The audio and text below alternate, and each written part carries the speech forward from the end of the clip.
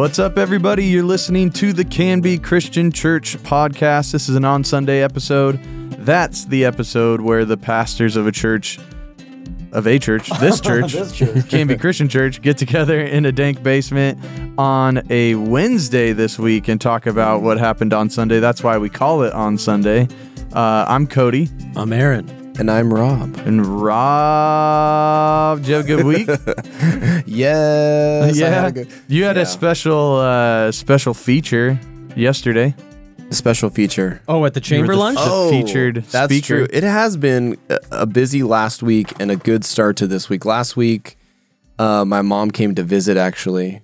Thursday, she flew in. I didn't even see her. Well, she left. She wasn't here on church on Sunday. Oh, okay. Her flight, the only flight she could get was left out of PDX at I think it was 10 a.m. Oh, okay. So basically, Mal and the kids, you were preaching. Your mom couldn't even stick around? And I talked about her too. Unreal. You did, huh? I told her, hey, you need to... Oh, that's funny. You the need most to listen. loving thing you ever did for me, Mom, was when you didn't love me and kicked me out of the house. What's funny is she said, yes, I said that to you. I said, if you're going to live this way, you can't live with me. But she's like, but I didn't kick you out. She debates me now. She was like, I just was trying to get you to make better choices. And I'm you could have said, well, I'll stop living this way and stay. Yes. And you were like, yeah, I'm going to keep living that way. Or you were like, I can't stop living this way. I need to go. Yeah, we had a discussion about it while she was visiting. And I was like, basically the way that I took it as that point in my life was a wake-up call, for me, and it wasn't just her saying that. It was also me realizing I'm an idiot. My brother just got, arrested. Yeah. I'm on my friend's couch feeling like a total loser with a suspended license and no future. There was a lot of things piling up. But when she told me, you need to figure this out. You can't live your life this way. You can't live with me if you're going to, it gave me that push I needed. So that was true, but like anything in life, there's more complicated nuances to everything. But for sure. Anyways, yeah, my mom was visiting. That was a lot of fun. We just hung out and she got to see the kids. She comes up every few months because she misses the grandbabies. Mm-hmm. But then I got AC installed all day in my new home on Thursday. AC installed. I thought you said a C. I'm like, I heard I got a C installed too, and I was trying to what is this thing? Because it was 92 degrees yesterday. It's getting warm, and that house has not had it. Honestly, that house actually stays pretty cool, but we got a pretty good deal. And so, anyways, we had a little bit of. So we're working on the house that we're going to be moving into in the next few weeks. So that was pretty cool. And then Monday. What happened? Monday was a normal day. Tuesday I went to the Canby Center, as I do from time to time, and I was able to teach the Bible there before their harvest share. I met their new youth director, I think is what her title is, maybe. What's Roberta? Roberta. She was here on Sunday. She's a youth director? She's going to be the director of the youth mentor program. Oh, okay. Middle school students is kind of who they're targeting. She's working on that. A really cool new development they're working on to help mentors connect to young students and help them develop life skills and all that kind of stuff. So anyways, she was there, and then she was also at the chamber lunch. It was funny. She was like, man, I'm hearing you talk about the Bible all over town this week, because she was here on Sunday where I preached, and then she came to the chamber lunch, and she was obviously at the Canby Center when I went there and taught. So I had a chance to speak to a number of different people in the community, but which is amazing to think about.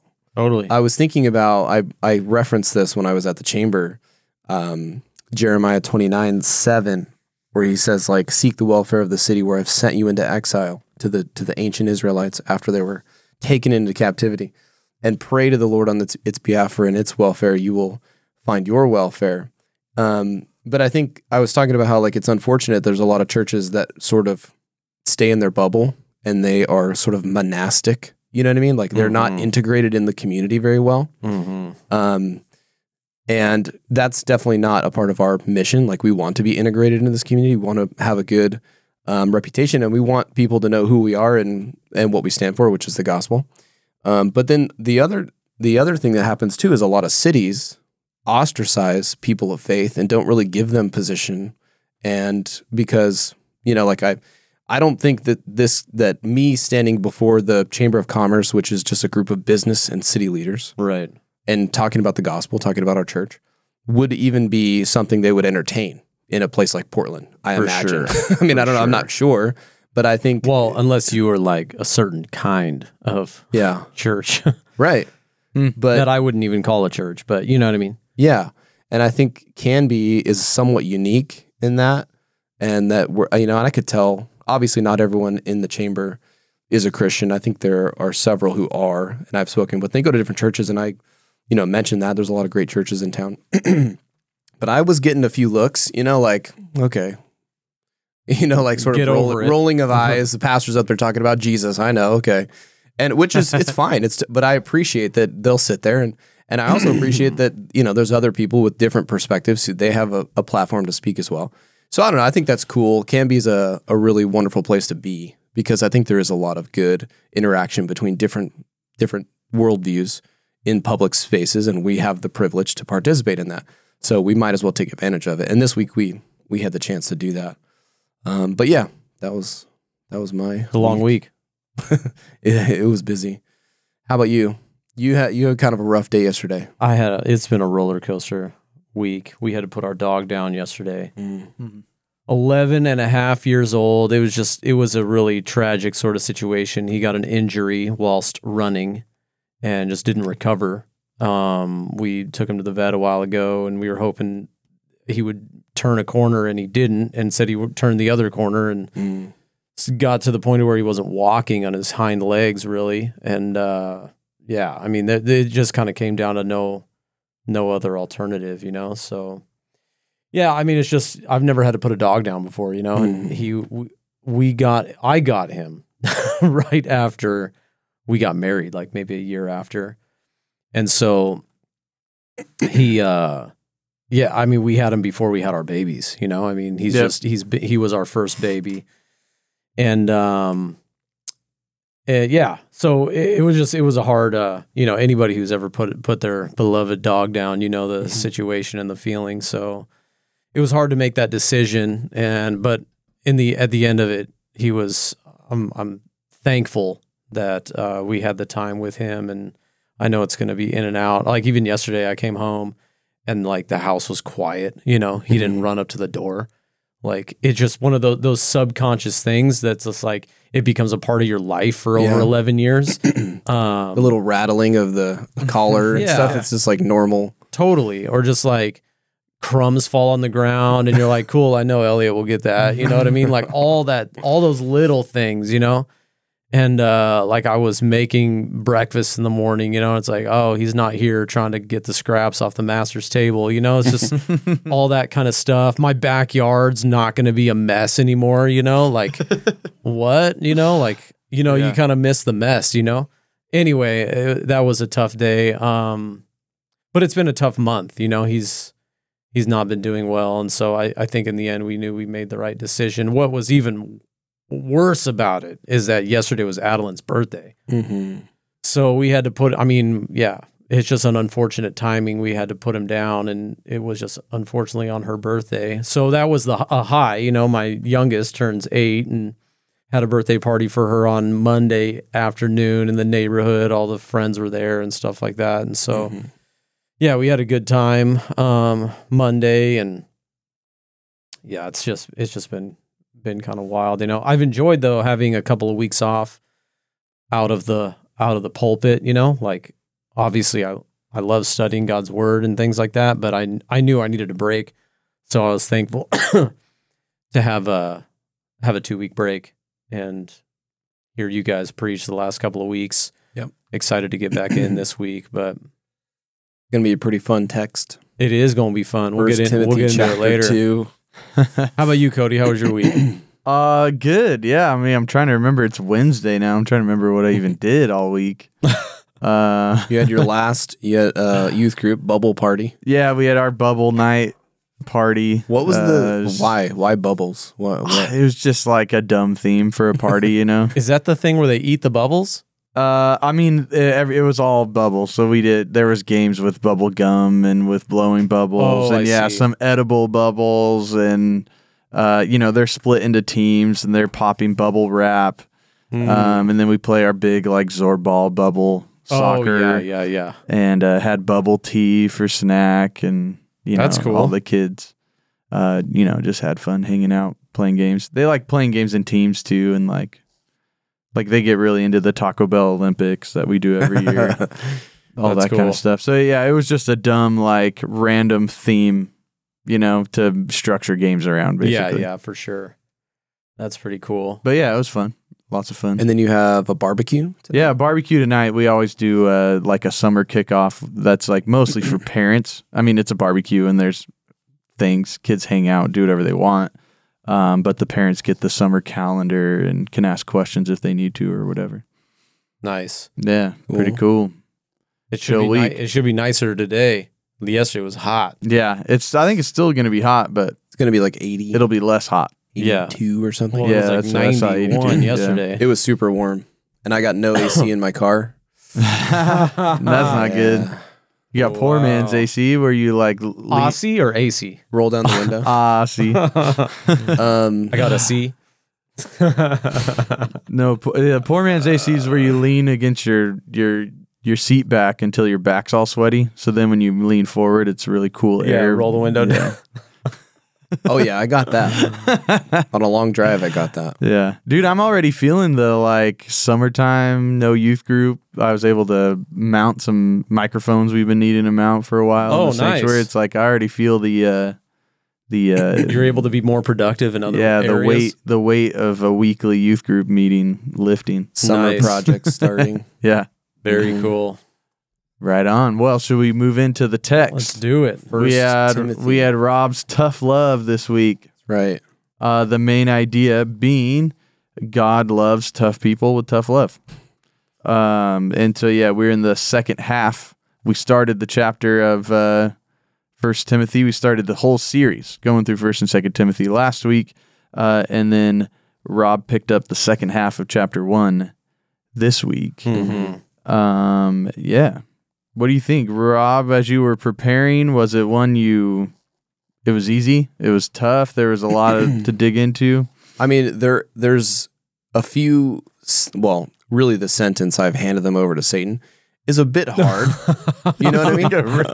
But That's some tough love right there.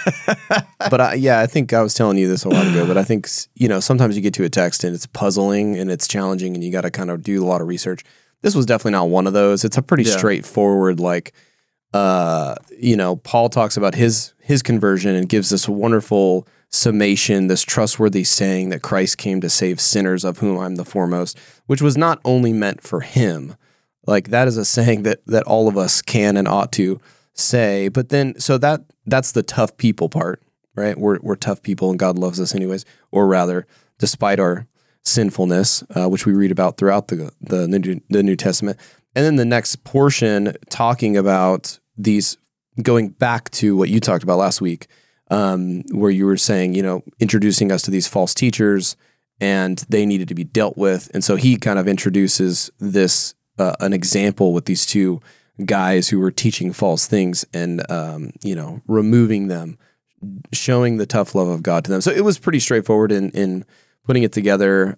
Even as you were preparing to preach, I was reading ahead, as we do, and thinking through. So I had that idea, like a main idea already formulated. It was just a matter of putting it all together and getting some helpful illustrations and transitions and that kind of thing. So it was good. It worked well. I think the Lord was kind in helping me put it together in advance, and I think it was pretty effective overall. I think you could have taught this first chapter all in one go if you were to combine our main ideas, but I think overall the way that we pieced it out was helpful to take a bit of a break between these two sections of chapter 1 and talk about this charge from two perspectives. But so overall I thought it was cool, and I got some good comments from people, and I got to apologize to everyone, for treating them like jerks or acting like a jerk and treating them inappropriately. See, I'm already sticking my foot in my mouth. Because that is definitely something. Well, some that I have a people weakness for. I remember someone like early on when you got here was like, oh man, I just can't figure this guy Rob out, you know? And I'm like, well, have you taken him to lunch? Oh no, I should probably do that. Okay, cool. And then I started saying something about like, well, you know, Rob, Rob, when he was younger, I mean, he went into the military, and I was going to keep going on, and he was like, oh wait, he was in the military? Oh wait, never mind.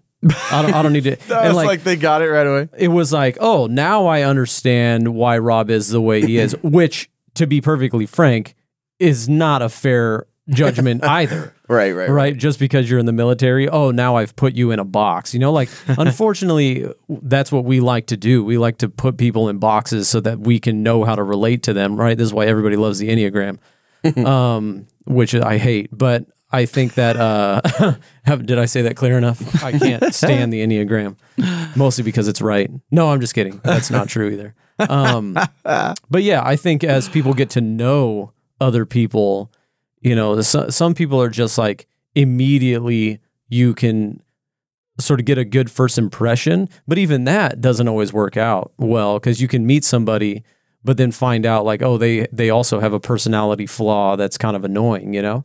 Yeah. Or not good here. They're really good over there. And so, yeah, I think we just need to really be charitable toward all people, you know?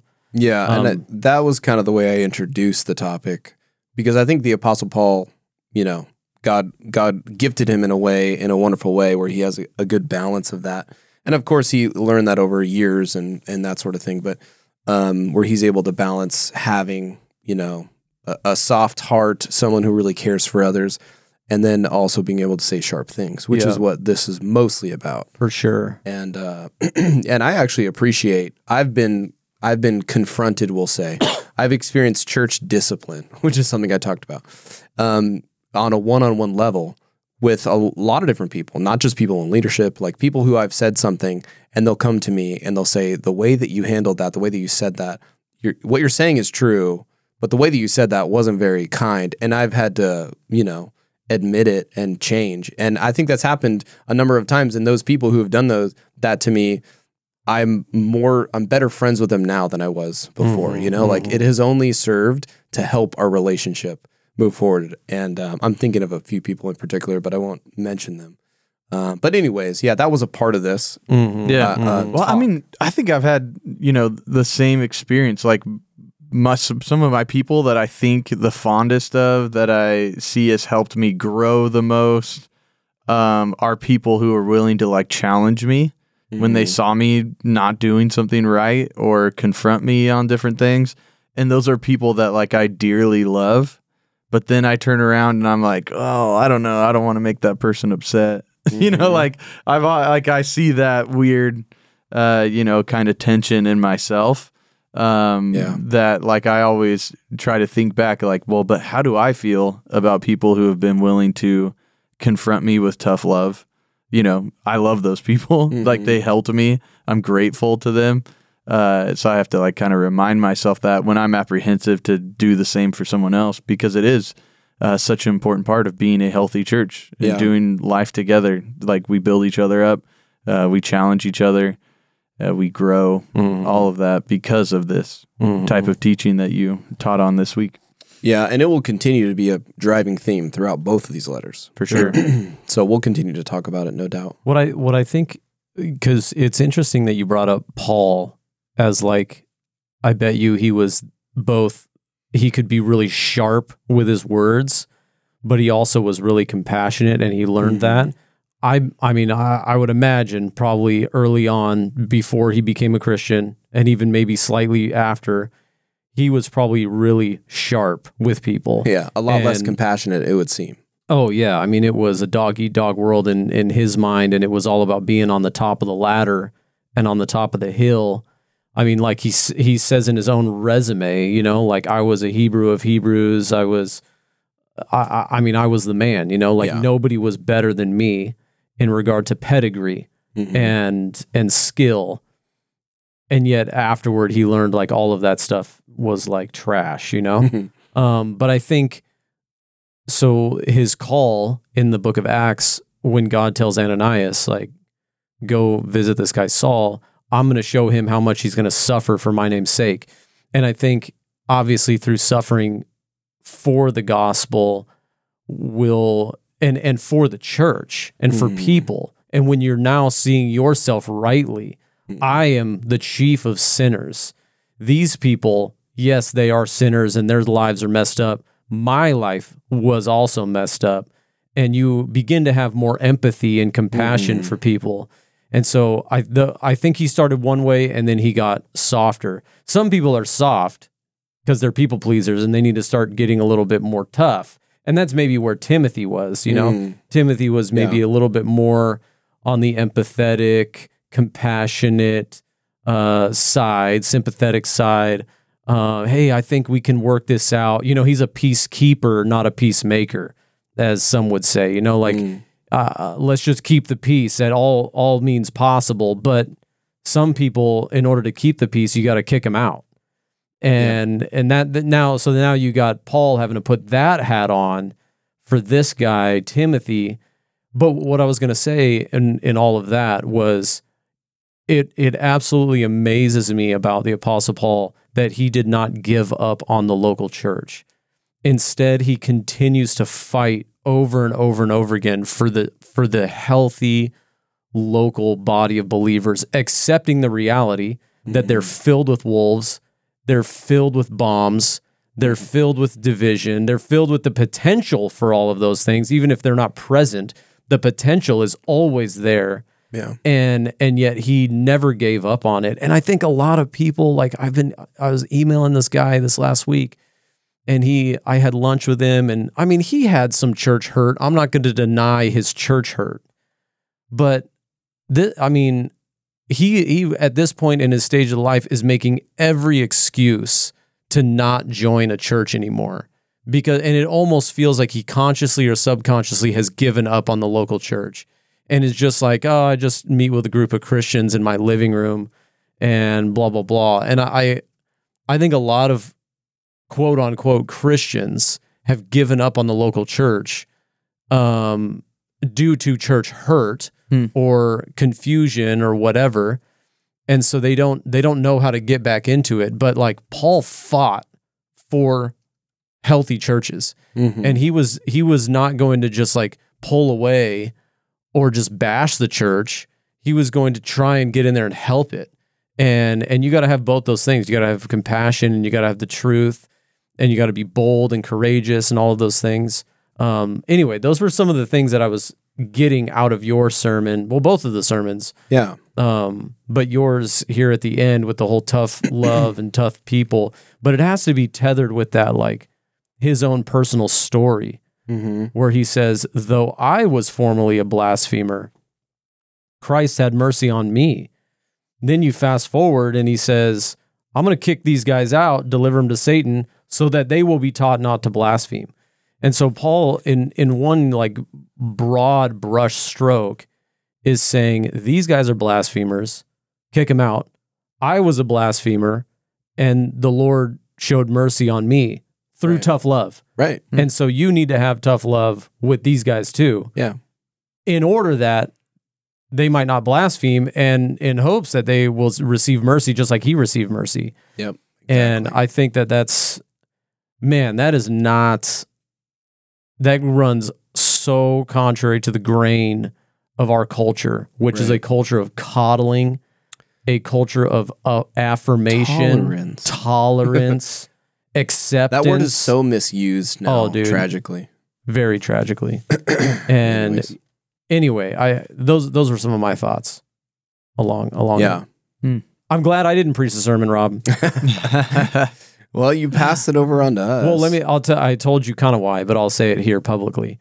He mentions these people by name. He does. Hymenaeus and Alexander. Another thing that churches don't like to do is, well, we're not going to say who it is, but we'll just, be passive about this. And we just want to address the whole room that, we are not going to teach these things and blah, blah, blah. Yeah. When Paul had no qualms about him to say, see those two guys right there? Those two guys are blasphemers. Yeah. They are teaching wrong doctrine. Y'all need to stay away. You need to kick them out, have nothing to do with them. so that they learn their lesson that they can't come here and say those things Right. and believe those things.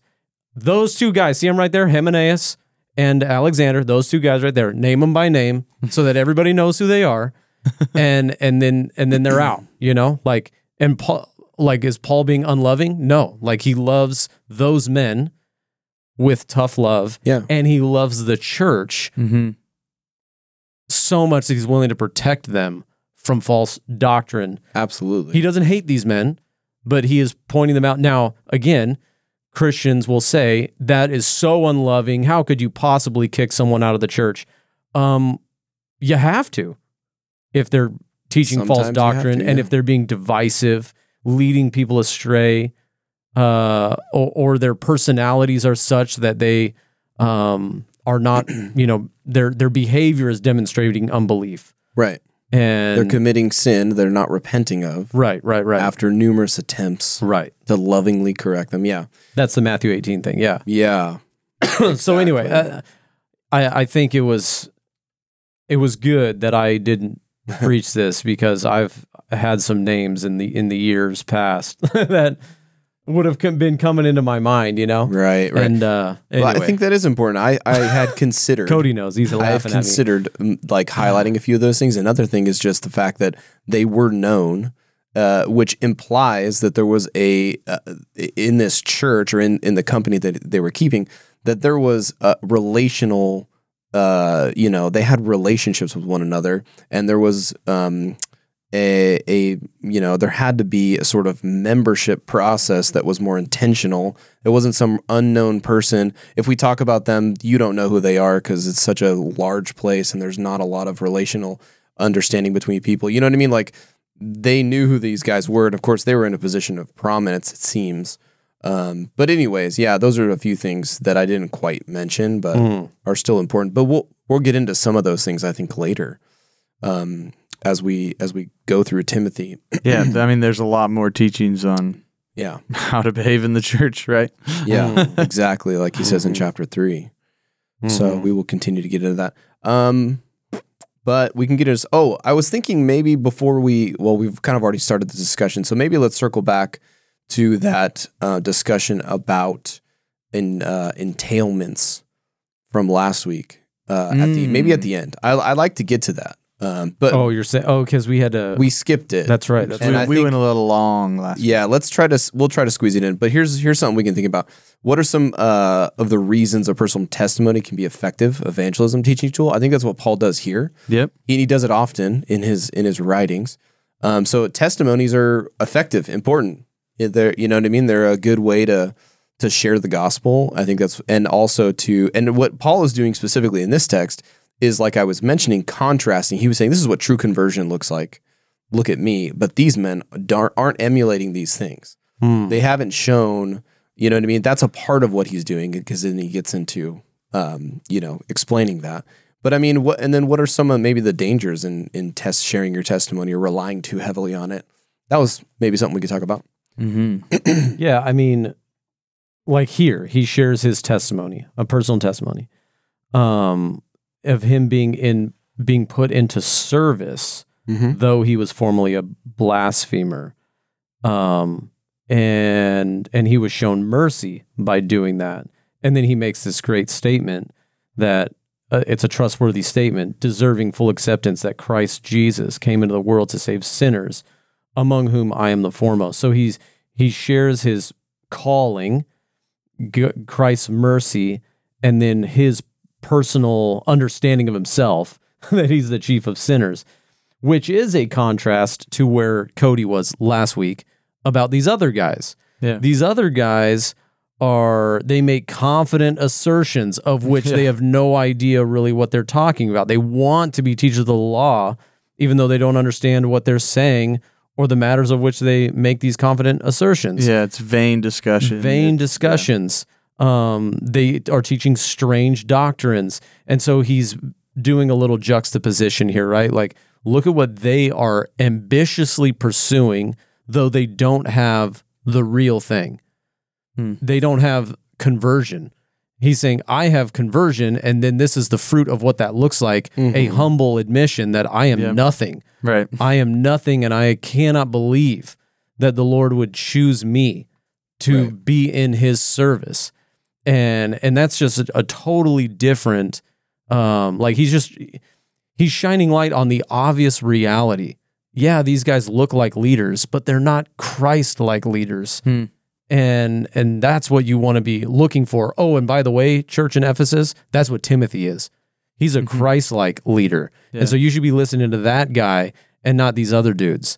And even though, you know, you may have known them longer, they may come across as if they're really confident, they really don't know what they're talking about. And but I think that's I don't think it's an evangelistic tool, like he's trying to lead people to Christ through his testimony. I think he's trying to use the gospel as sort of an example of what conversion looks like, and the fruit of it, I guess you could say, that then flows off into ministry. Am I wrong? Am I right? I mean, I think it's both, because like if you go down to 16, but I received mercy for this reason, that in me, as the foremost, Jesus Christ might display his perfect patience as an example to those who were to believe in him for eternal life. You know, so I think it's both. I mean, I think it fits right there. Yeah, to the non-Christian in the room, it fits right there because it's flowing in his argument about what's happening. Right, You're teaching this weird doctrine. Our doctrine is in accordance with the gospel. Now I'm grateful because this is what the gospel did for me. But these people are blaspheming, you know, like there's like the logical flow, but I think he's saying both too. Like, and you know, like the reason I got it is, you know, he shows his humility. The reason I got what Christ gave to me is because it shows an example for everyone else who might believe in him, how patient he can be, how perfectly patient he is. Yeah. Yeah. I made that comment that his testimony shows that, you know, no one is so far from God that he cannot, you know, reveal himself to them and bring them back to belief. Yeah. It's interesting when you ask that question, what could be a danger of sharing your testimony? Because sharing your testimony is awesome. I remember as a kid, because I would hear these like guest speakers or people at events, and they would share just like crazy life stories of how, and these huge dramatic ways that they, you know, came to find a faith in Jesus, or God gave them faith. And I remember, like, obviously I was doing my own thing, right? But I remember saying, like, dude, everybody who has like an impactful testimony has done some crazy stuff. Yeah. And like, I kind of want to drink and do drugs and try to hook up with girls. So I have a good testimony. And like, so like, I remember using it as an excuse, like, well, there's like time for me to do whatever I want. Wow. And, you know, and I can, you know, but that was obviously the motivation was I already had a desire to sin, you know, but I remember thinking it too. Like, I don't know, like everybody with really cool testimonies, impactful testimonies, has some crazy stuff to say, you know. I used it as like another excuse to just indulge in the sin I already wanted to indulge in, like not by any like pure or even logical, like I was just, you know, making an argument to myself. And if I didn't have that argument, I would have made a different argument to myself for why I can indulge in whatever sin is, you know, my heart desires. But it is interesting. Sometimes we make it feel like to have a cool testimony, you have to be like really messed up and do some crazy stuff. Yeah. Yeah, that is a real danger. But what's cool is like in the men's huddles, which I mentioned, we've had guys who get up and basically their testimony is, I've been a Christian as long as I can remember. And I've had these struggles and those things, but for the most part, you know, like I haven't had the crazy thing.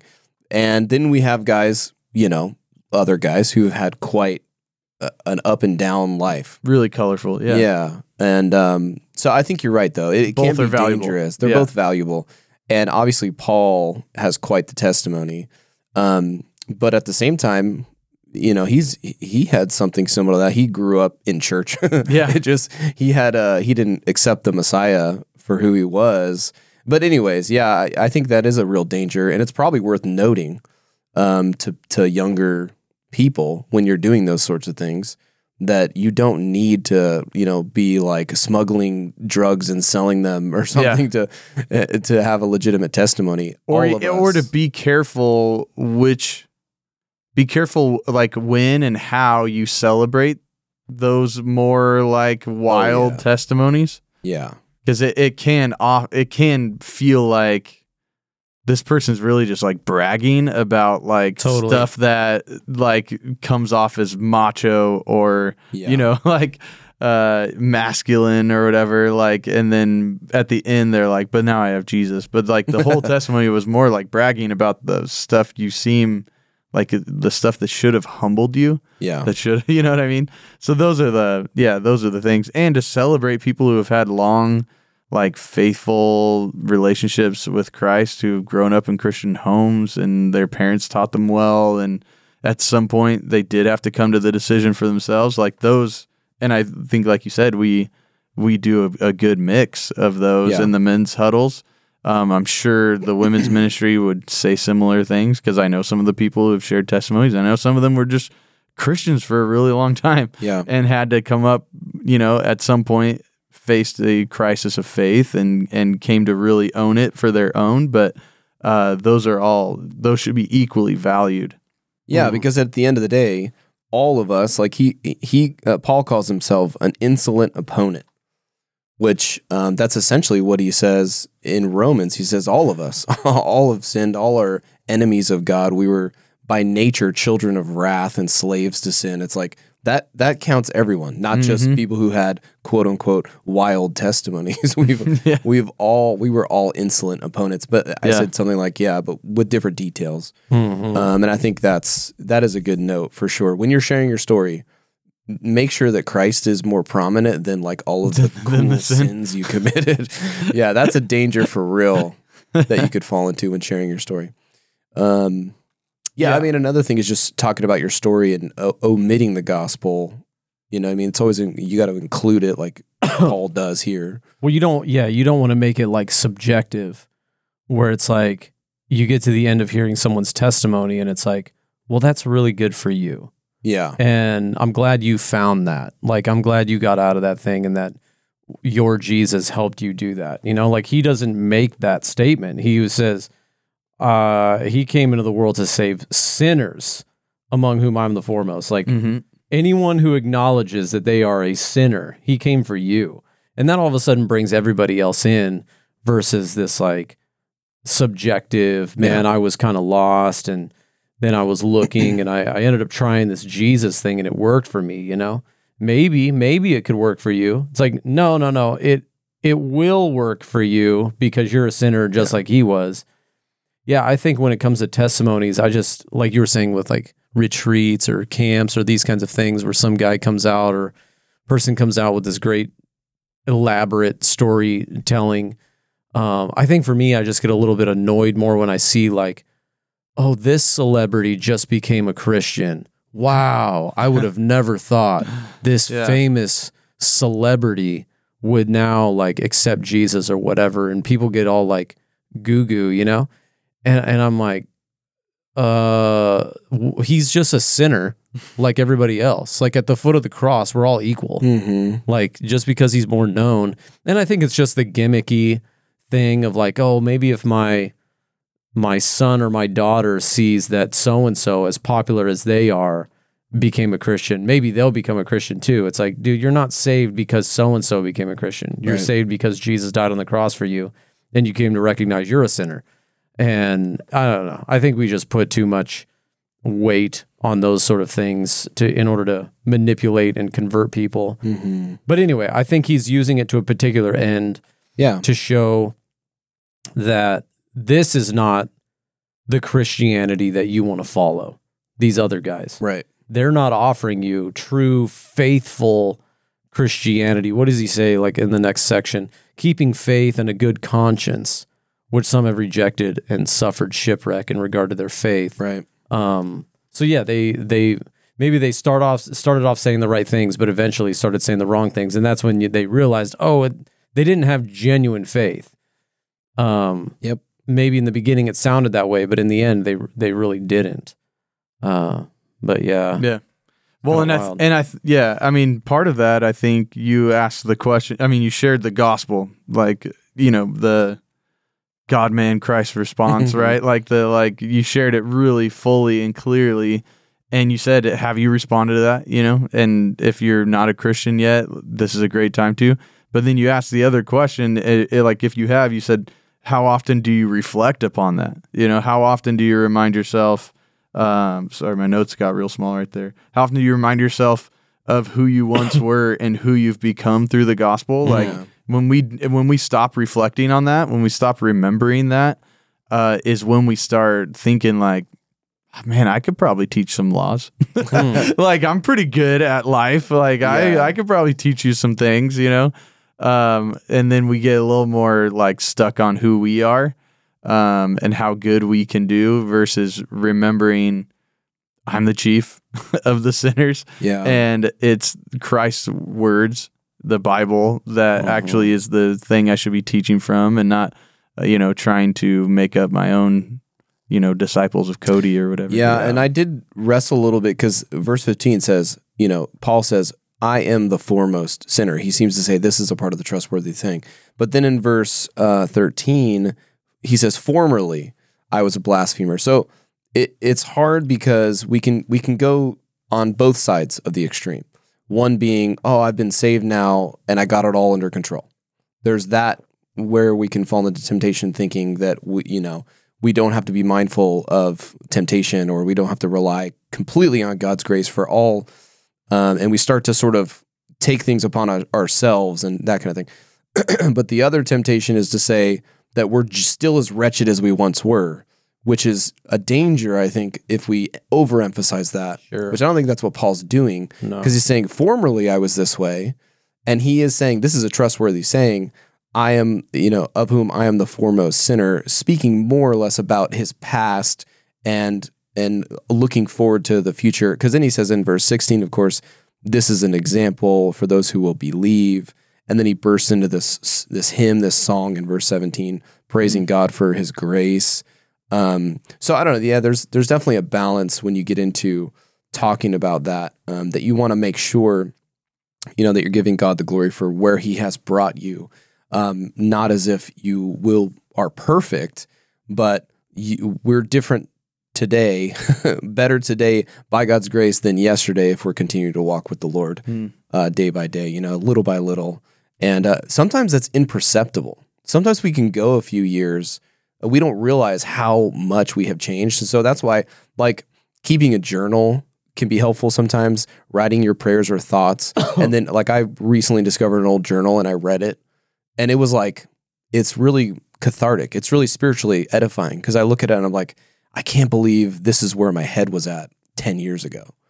And God has brought me so far beyond where I was, and I never would have thought I would be where I am now back then. And so things like that are helpful. You know what I mean? You want to make sure you're progressing in sanctification. But at the same time, you never want to lose sight of the fact that you were once, like, and that's why I'm so moved by the hymn Amazing Grace, the story of John Newton and some of his writings and stuff. But, so that was cool. Yeah, for sure. Anyways, a testimony is important, but we got to use it wisely, I think is the moral there. What about tough love? What are some examples that you either received tough love? I gave one from my life, or did you have to deal out? And maybe how did it go? Because I have one story I want to share, but what do you think? Well, go ahead. Well, one thing I will mention is beyond your mom kicking you out. Yeah. Or threatening you to kick you out. When we exercise church discipline to the extreme, the toughest of loves, when we have to, as Paul says, quote, turn someone over to Satan or ask them, disfellowship, remove them, or kick them out of your house if they're your kid or whatever the context is.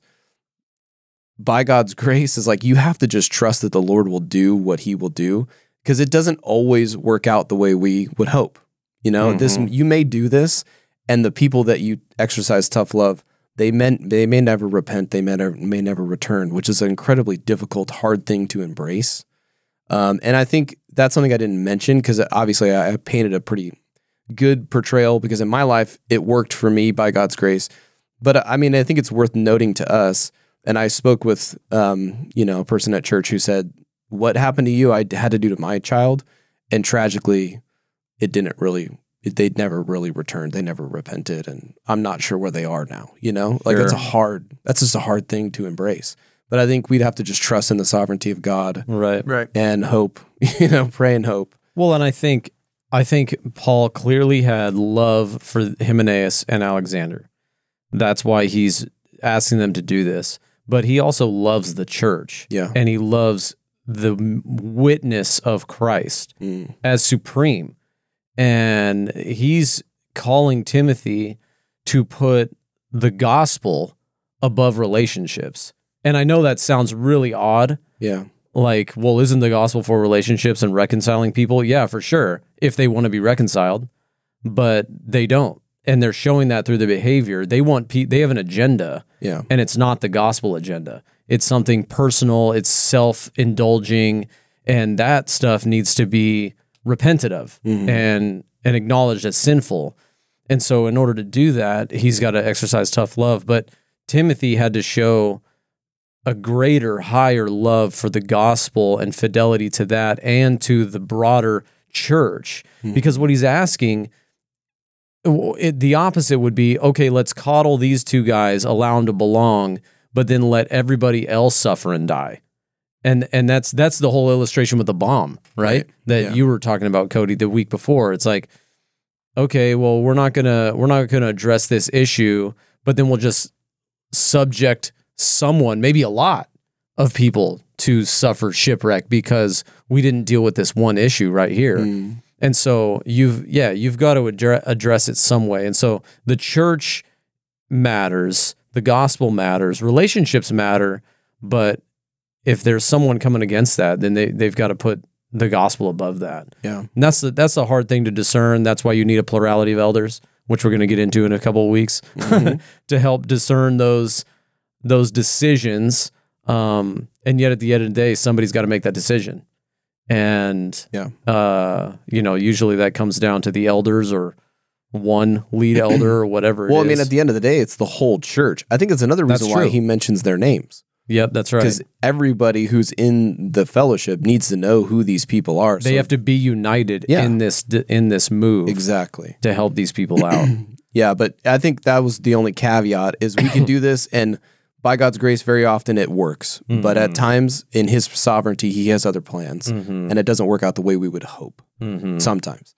Yeah. Anyways, what about you guys? I mean, I have a similar story with you. I think I've already said it before. Like, I didn't get kicked out. My mom didn't threaten me. It wasn't one of those things like that. She probably should have. But I moved out of my parents' house when I was 19 because I wanted to do my own thing, and I was just sick of the guilt trips and all that stuff, So I moved out, and I moved in with this guy, and I knew it was a temporary thing, and it ended up being more temporary than I previously planned it to be. It was like maybe 5 months or something. And he was like, hey, dude, you got to move out because the house it was basically going to be destroyed. And so I needed to move out. And sounds like what did you do to the house? Sounds like a fun place to live. So this quick story on that. The first place I moved in was on a dairy farm in what is now Eastvale. Okay. It was like West Norco then in SoCal. And it was just, as far as the eye could see, just farms and dairy land. And now it's like houses as far as the eyes can see. It was rural. Now it's more like suburb. Oh, 100%. I mean, this city came out of nowhere. And so this housing development bought this land. It was like 30 acres and the ranch next to it, which was also another 30 acres.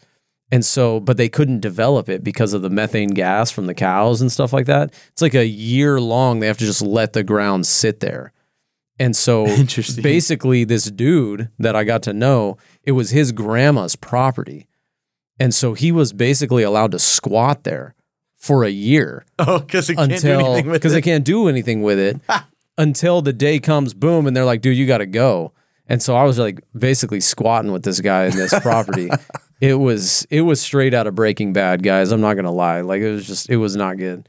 And anyway, so I had to bail, and I asked my mom, hey, like, I didn't know where to go. And she was like, well, you can't come back here. And her phrase specifically was, I like you better not living here. That's some tough love. I couldn't argue with it. It was very true. Like our relationship was better me not being in the house. I mean, but that's probably true of like almost all parents of adult kids. Of course, you know what I mean? Like, I like you better as an adult doing your own thing, and we get to see each other, and totally. Yeah. Like, there comes a time in a man's life, right, when he needs to fly out of the nest for sure, and the delay of that is what causes conflict. But yeah, I mean, it was like, I think at that time my mom was a Christian, so I mean, I could come home and have a warm bed and a shower and food in the pantry and then go off the rest of the day and live however I wanted to live, sinfully. But now I'm not under that like protective covering. Mm-hmm. I'm not able to receive blessings. I'm just off on my own. And I think the Lord used that kind of, I shared this in that story with Genesis and Jacob and the ladder. Okay. Yeah. He's in his parents' house and his mom just coddles him like his whole life. And now all of a sudden, for the first time, he's out on his own and he's sleeping with his head on a rock. And then all of a sudden he gets this vision of a ladder. And the question is God, are you going to be there for me? And he kind of had his moment. He was raised in a Christian home. Well, not a Christian home, but a Jewish home. Yeah, he was raised in a God-fearing home. That's true. They Christ believed, had not been born yet. They believed the gospel. That's true. They believed in the promise. The Messiah. Son. She believed that's why she wanted Jacob to get the promise. Yeah. I just argued for the Christian. He was a Christian family. I guess you're right, because it was through Jacob that the promise comes. That's right. Yeah. He was the type. Anyway, I shared that story in regard to the Lord will reach your kid sometimes when you kick him out of the house, Yeah. And that he had to hit rock bottom in order for him to find out that the Lord was there for him. Yeah, literally. Yeah, literally exactly. for Jacob. But did you ever sleep in a field with your head on a rock? I was close. Maybe I did. I couldn't remember. Yeah, because the field was full of methane gas. Yeah, exactly. It was gross.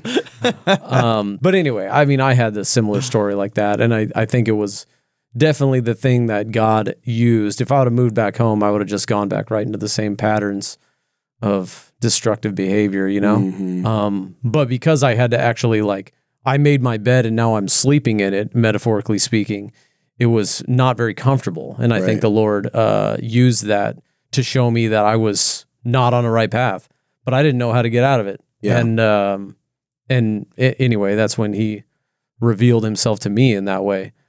But yeah, I think that we should sort of come into those spaces of like whether it's, something that's tragic or whatever is we've had, and that's not even as tragic as some. I think we come to that place where we recognize I don't have it anymore, Yeah. And it's okay to let people scrape their knees and they can find out that the Lord is going to be there to pick them up, Yeah. But yeah. Cody? Yeah, I mean, for me, it's kind of odd because, I don't know, I guess I was pretty good at living this double life. I did the church thing pretty well and did whatever else I wanted with other people, well. And so most of the tough love I can think of wasn't church discipline, stage one of church discipline, someone confronting me really. There's a few minor cases of that. Yeah. But most of the really tough love I received, I kind of invited onto myself because I was so sick of my own sin, which just makes it feel a little different. No one went, we have to exercise an church intervention. discipline You on Cody. for I went and said, dude, here's this thing, Yeah. And so, I mean, it looks the same. That's true. The next steps, Doesn't right? feel good. The next steps are okay, well, you could step down from this thing you're leading and let's meet for this. Let's go over this, So a lot of that looks the same probably. But I kind of bypassed all the other steps because there was no doubt whether I would need, a third person or or to be brought in front of the church and explained about because I was I was the one initiating the I have this sin I want to get rid of. But I just maybe last year had a situation with some middle school kids who were coming to youth group, and like I had to do the tough love thing, and I didn't kick them out, but I like talked to them, said, here's some basic things that like can't happen here. I've like, these are the things I've seen. These are the things that I haven't seen, but I've seen the results of, and unfortunately, like it started happening right when you came, that type of stuff. And like, so here's the kind of, I don't know why I have to go over these things, but these are like things we can't do here. And those kids just never came back, but because they wanted, basically you were saying, hey, you can't act this way and continue to be here. Yeah. There's some inappropriate behaviors. I mean, that's essentially what my mom told me. Yeah. Right. You were kind of giving the similar talk. Yeah. It's like, but hey, I didn't even say the, you can't be here part. It was just like, here's how we do it. And like they decided on their own. Well, I don't want to do that. I'm not no adhering to that. Yeah. Yeah. Yeah. But it's a bummer. It feels really terrible. And yeah, you feel like you're isolating a kid who needs to hear the Bible. Yeah. But also this kid's not hearing any of the Bible because of the behavior problems. And now even less kids are hearing the Bible, so like, it's just things you have to do. You love the whole student ministry. Exactly. And you can't let them suffer for the sake of this kid. Exactly. Like we acknowledge everybody's a sinner, but we cannot put up with sin. We can't play with it. We can't be patient about it per se when it's so blaringly obvious. Right. Like it needs to be dealt with quick. He says this thing, and maybe we can transition to that entailments with this thing. But verse 18, he says this cool thing: I command and entrust to you, Timothy, my son, in accordance with the prophecies previously made concerning you, that by them you fight the good fight, keeping faith and a good conscience, which is an interesting line, right? Because it famously is said at the end of 2 Timothy, where Paul says, I have fought the good fight, I finished the race, I kept the faith. Here he's telling Timothy to fight the good fight. The good fight is not necessarily personal, though it can feel personal. It's a spiritual battle for the fidelity, faithfulness, effectiveness of the gospel within the body of Christ, local, global, whatever. The church is essentially worth fighting for. The gospel is something worth fighting for. Yeah. And I think he's saying, listen, there's a lot of things that are worthy causes, hills to die on, as they say, Some of them are not. And this one, though, the gospel, the church, those people whom you are called to shepherd and lead over, that's worth fighting for. Right. And I think that's where the entailments comes in. Yeah. To use a cliche, it's keep the main things the main things. Right. So the entailments are not the main things. Maybe you could read that quote. Do you have that quote? Yeah. Yeah, I could find it real quick. Maybe I have it from the last. But yeah, D.A. Carson was essentially saying that the entailments that we keep saying that word. It's probably not even the word I would use. I know. It's like I never use that word in my. He was from Canada. He's a French Canadian. But he's saying that they received the gospel, believed in the gospel, and after they believed in the gospel, they thought, well, there's implications to this gospel. There's ways that we would act socially, politically. There's things we would do. That's what he's calling the entailments, is once you have believed that there's social, economic, political entailments to relational, to what you've believed in. And the progression of that was that the next generation just assumed the gospel, but they identified with the entailments, meaning like everyone knows this gospel thing, but we are people who do this political thing or this economic thing or this, they became all about what it was, the causes that were inspired by the belief in the gospel. But now they're not even teaching the gospel anymore. They're just teaching about the things that we do. They have replaced the main thing with the like exterior, The things that are hovering around the main thing. Yeah, and then a generation from then, they don't even care about the gospel at all. They deny the gospel, or they just ignore the gospel altogether. And the only thing left is these entailments, these implications of the gospel that you don't even adhere to anymore, but you have all the things that you do, the things that you are, these causes you're championing, versus actually caring about the gospel. Yeah. Which, I mean, we see that, we don't see this thing happen, but we see that with the apostles when they're like, we need to get these people fed, or the widows need this or whatever. Yep. And they're like, dude, the purpose of this church is for us to teach you the word. The reason you care about the least of these is because we've been teaching you. We can't stop teaching people in order to care for widows. But now that you've heard it, go care for them. Yeah. You guys should all go care for them, but don't take up our time. We need to keep teaching it so more and more people receive grace from God and are humbled by it and value other people and choose to love.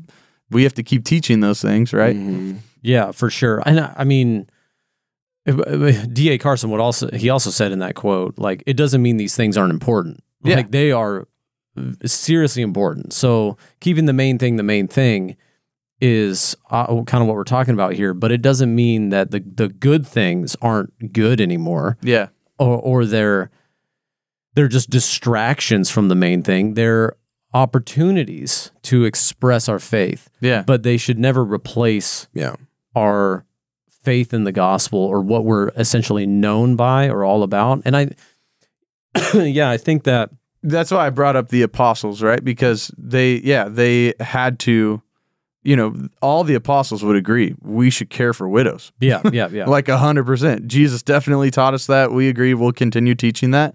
But they're saying we can't be a gathering of like widow carers.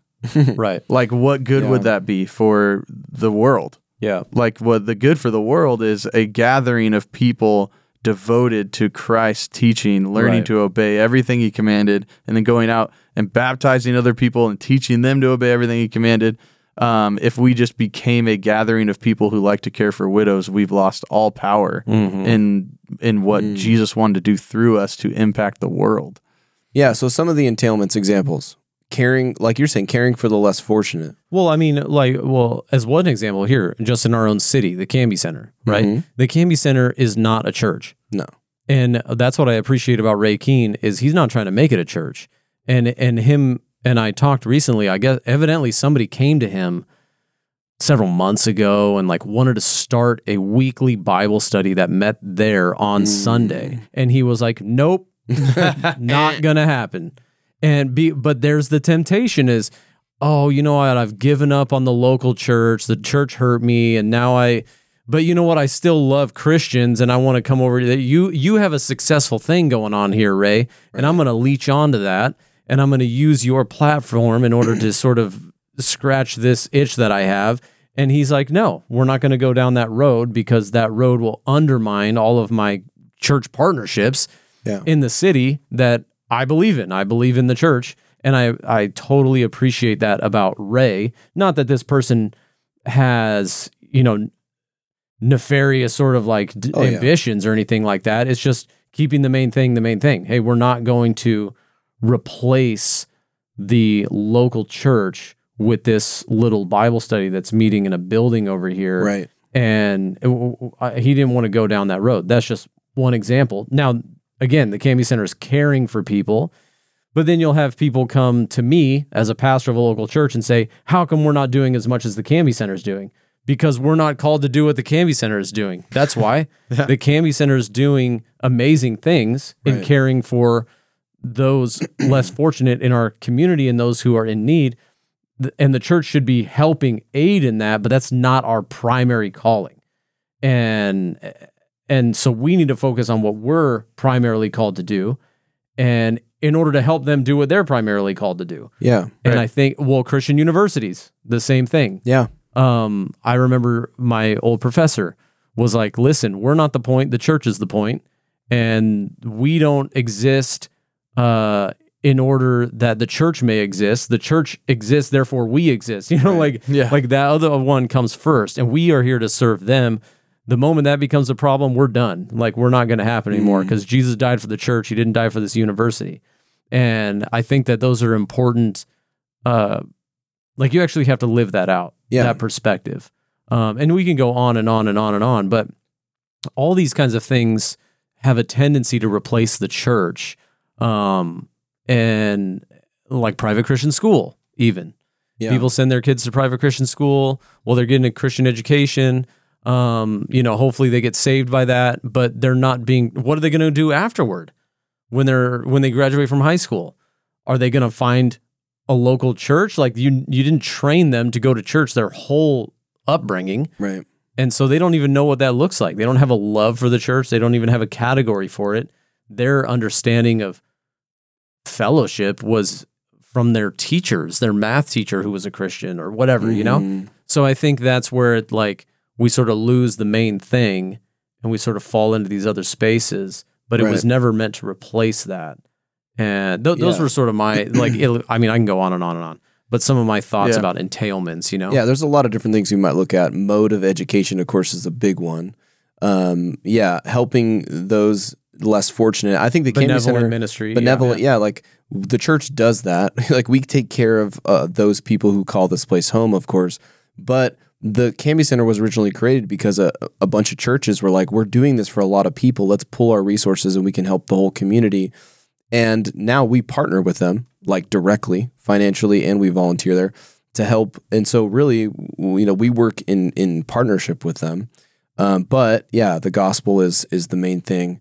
There's probably a bunch of other things. Of course, different political issues arise. Well, yeah, and D.A. Carson's quote, like, abortion's in there, in that quote, which was funny because we were just, like, as an example, like, abortion was on this list of things he called an entailment. Right. We were just at the Walk for Life the day before, but it's still a relevant point, right? If you, if all of your time and your passion goes into fighting abortion, right, and you have nothing left for God or the gospel, then is the gospel really the center of your life? And that's the question. And we all agree that, like, abortion should not be a thing that people do.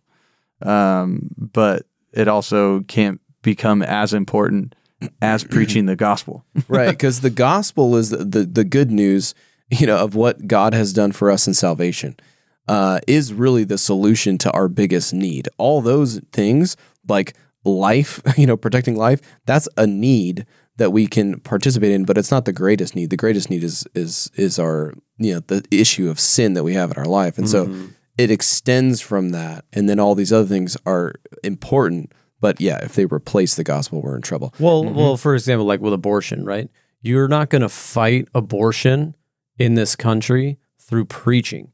You're going to fight it through political policies. And so the only way you have to just, now I'm leaving the church, like, as a pastor, right? I'm going to leave the church and I'm going to jump into the political realm.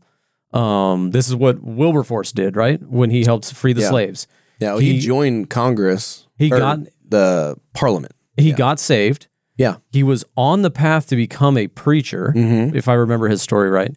But then he felt this call to help liberate and get rid of slavery, the slave trade thing. And so he was like, I can make a better impact on that if I jump over here to politics. He never once, felt like his preacher. Every preacher needs to leave their pulpits and jump into the political realm. No, the church has their place. He had his calling, which was to jump into the political realm. But that's where I think... And because of that, someone else is pastoring whatever church he would have had to pastor. And they have to preach the gospel to the people at that church. And he was still faithfully attending. 100%. He was still keeping the main thing. And he would have never had that pull in his heart had he never heard preaching and gotten saved and then figured out, how can I help? How can I love my neighbor as myself? And he felt like this is a way to do that. And so again, that's where he didn't lose the gospel, and was able to meaningfully engage in the entailments of social action. And that was his thing. And I think Christians should engage in the pro-life cause and yet not hold it over the church saying you're not doing enough. Right. Yeah, and still We can always say that about ourselves. We're not doing enough for crying out loud. Well, yeah, and you're confusing the purpose of the church itself. Right. Yeah. And the pastors that he was, submitting to, Newton and many others, I'm not exactly sure what church he was fellowshipping at, but still, they no doubt preached the gospel, they preached the Bible, and at times addressed that issue of slavery, probably many times. As they're preaching through the gospel, you're going to talk about the evil of forcing people into servitude, and mistreatment. And at times we will preach on a Sunday if that is the theme or connected to the text to talk about issues like abortion, to talk about those kinds of issues. But they're not going to overtake the main point, which is the gospel. You know what I mean? Yeah, no, for sure. Yeah, so those issues will come up, but what was the context for bringing that quote into your sermon? I'm forgetting now. It was about false teachers. Yeah, it's about false teaching. When we take something and elevate it to the level of the gospel. Yeah, that's one of the things they were doing.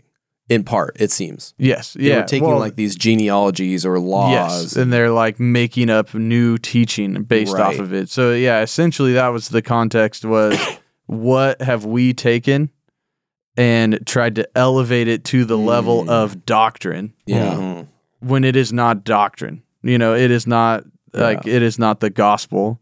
It is not even like a core belief necessarily of Christianity, but it is a point you get to when you start extrapolating the core beliefs of Christianity into your culture. You'll come to these conclusions. Right. Yeah, but when you lose the doctrine, the core beliefs, and you just remember what your group of Christians did at your point in time in human history and culture, then everything's lost for the next generation. If you allow that to go on, then those people will destroy the church essentially. So they have to be turned over to Satan. Well, so that's where that ends. Yeah, and I think that how can we guard ourselves is your question here on the thing. How can we guard ourselves against following that dangerous path? I think the temptation is always there to find some sort of little thing to hobby horse on, especially if we're really good at it or we have some personal experience in it. Yeah. I mean, like the pro-life cause or education or whatever it is, if you have an experience or like human trafficking, that's another big one that people get behind because of some life experience, a family member or personal or whatever. But I think for Christian church leadership, that's where it really becomes a struggle. And I think what we see often is pastors get very political in the pulpits. And that's because they're immersing themselves in the news all week, and the whole we become what we behold thing a few weeks ago is the pastors need to keep the main thing, and if they keep the main thing, then the church will, and I think that's what the elders are going to be there for in a couple of weeks here is they help guard doctrine and direction and vision of the church. If they start going off, not just in the congregation, but the leaders themselves, if you're led by one person, then it's easier to go off. If you're not led by anybody, it's easier to go off. And so you need a group of leaders who can all hold each other accountable under the authority of Scripture and say, hey, this is our vision, this is our values, and we're going to sort of make sure we're on that, and we're not drifting off onto something else. Our mission right now is to make sure that the governor knows that we are not going to kowtow, and we're not going to shut down, and we will not be silent. This is now our mission in the world, is to make sure they know our rights in the United States. It's okay, cool, we got rights. But dude, that's not now the vision of your church, right? To make sure that the governor knows who you are and who's really in charge here. You know what I mean? It's just no,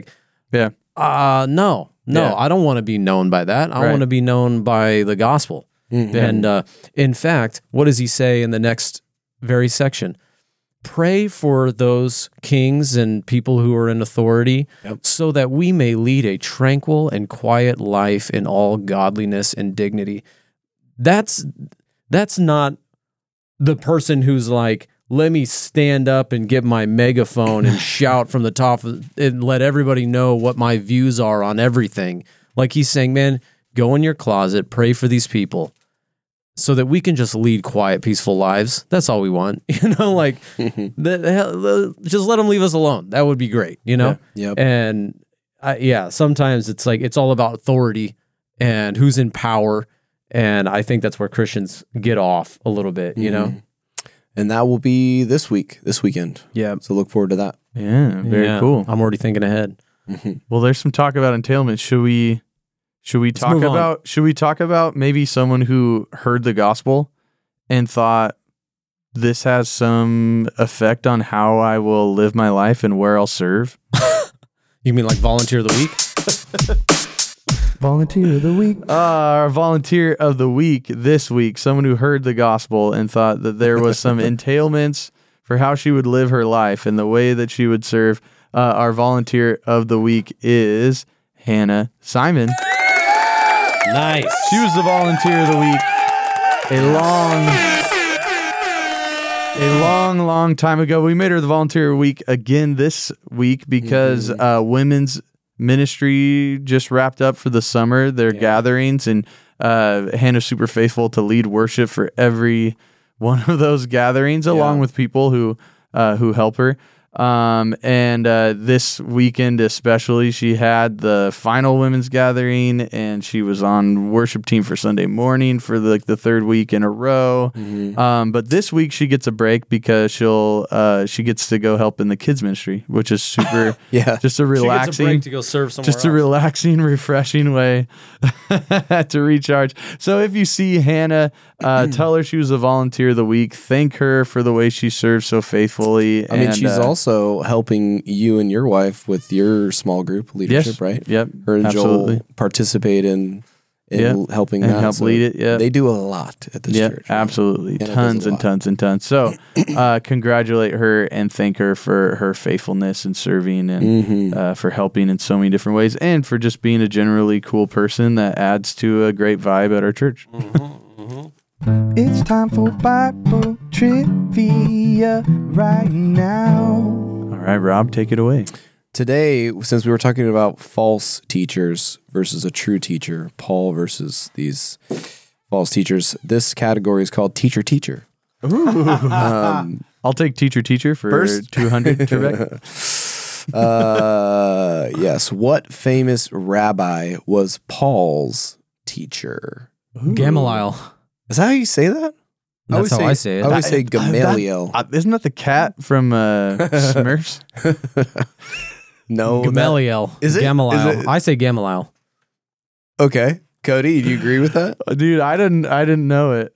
It is. But Gamaliel is always the way I've always said it. Tomato. I thought that was the cat from the Smurfs. Let's see. Maybe it is. I don't know. This one's I mean, Did you think that was going to be a hard one? No. But it had to do with the Apostle Paul. The cat from the Smurfs was Azrael. What two? That was so important information. A few more teachers. What two men were were to instruct the people involved in the construction of the tabernacle? Oh, geez. Oholiab. Yeah. And I want to say like Eleazar, but I know that's not right. Nope. I got it. I got the other one. We just went over this. I know. That's why Oholiab. And I think it's Abihu. Nope, that's Nadab and Abihu. Oh, you're That's right. the You're right. daughters of Aaron. Oholiab. Wait, what'd you say? Oholiab. That's all. No, I what said. was the second one though? I didn't say one. Yeah, you had one. Yeah, you said Eleazar, but Eleazar? then No, that's you one of the changed it sons. right That's away. one of these- that's one yeah, of these- you said it, and then you said it was wrong right away. Bezalel. I knew there was a Z in But there. you did get Oholiab. No, you're right. I Yay. totally got her. Abihu is one of Aaron's sons who's Yeah. a doofus. They offer strange fire. Let's see. We could do one more. One more. What learned Wait, hang Greek? on for the last one. There we go. That was the last one. What learned Greek person, I guess, taught in the synagogue at Ephesus but was himself instructed by Aquila and Priscilla. This is a good one. This is a good one. Yeah, it's the dude because later like Paul like is Bartholomew. we follow. Remember we're like we follow Paul, but we follow Apollos? Apollos. It's Apollos. Apollos. That Is that sounds right? Apollos. Let's see. Cody is right. Hey! Apollos. I Good got job. one. Good job, Cody. Good one. And All that right. is it. That wraps it up. That wraps it up. That's all we have. Bye.